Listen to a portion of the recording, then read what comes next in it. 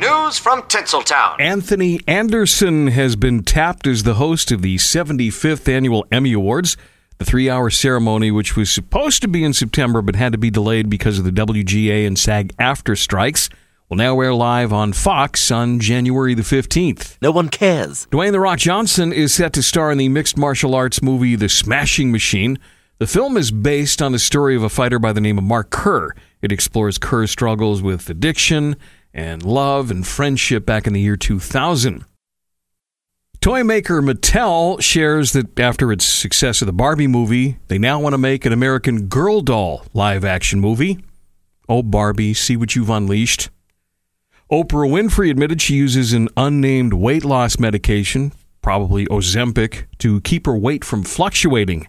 She says she uses it as needed in addition to exercising, drinking a gallon of water a day, and watching what she eats.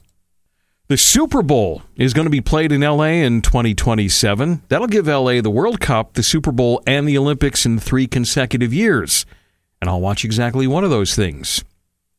Tiffany Haddish was officially charged with DUI yesterday. This is after she was found asleep at the wheel in L.A. 3 weeks ago.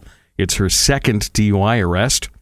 While filling in for Joy Behar as a co-host of The View, community actor Yvette Nicole Brown announced that she's engaged. She's going to marry actor Anthony Davis. And the Netflix Is a Joke Festival is back for a second year. It's going to be May 2nd through the 12th in L.A. There'll be more than 300 events. One of them will be GROAT, the greatest roast of all time, Tom Brady. The roast of Tom Brady will take place May 5th. Jeff Ross will, of course, be the Roastmaster General.